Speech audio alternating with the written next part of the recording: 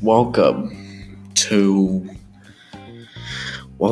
Acnic Commentary, and today where we use our perspective on talking about random episodes that we created in the home of Anchor.fm.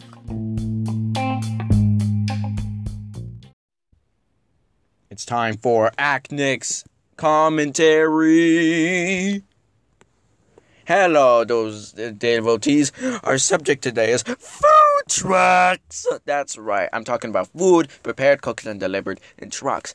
This historically goes way back into the Old West and the original Chuck wagon. I can only assume it was a guy named Chuck, and Chuck would feed only cowboys, and they weren't cowboys after all. They would probably eat anything. They were out on the prairie for months at a time. Anyway, Chuck probably fed them whatever is handy on the dusty trail. Things like, dust soup, dust kebabs, dust, there was probably some meat in there. There was like scorpions, behemoths, I don't know. Anyway, my point is, they ate it because they had to. Today we have a choice, but people are choosing to eat from a truck. Oh, sure, it started off innocently enough with simple items like tacos and hot dogs and hamburgers. And then an unhealthy sense of competition seemed to set in, and it all went crazy. Now you could get any kind of food you want. Vindaloo, Hungarian food, probably Transylvanian food too, and grilled cheese. There's a grilled cheese truck that just gives you grilled cheese.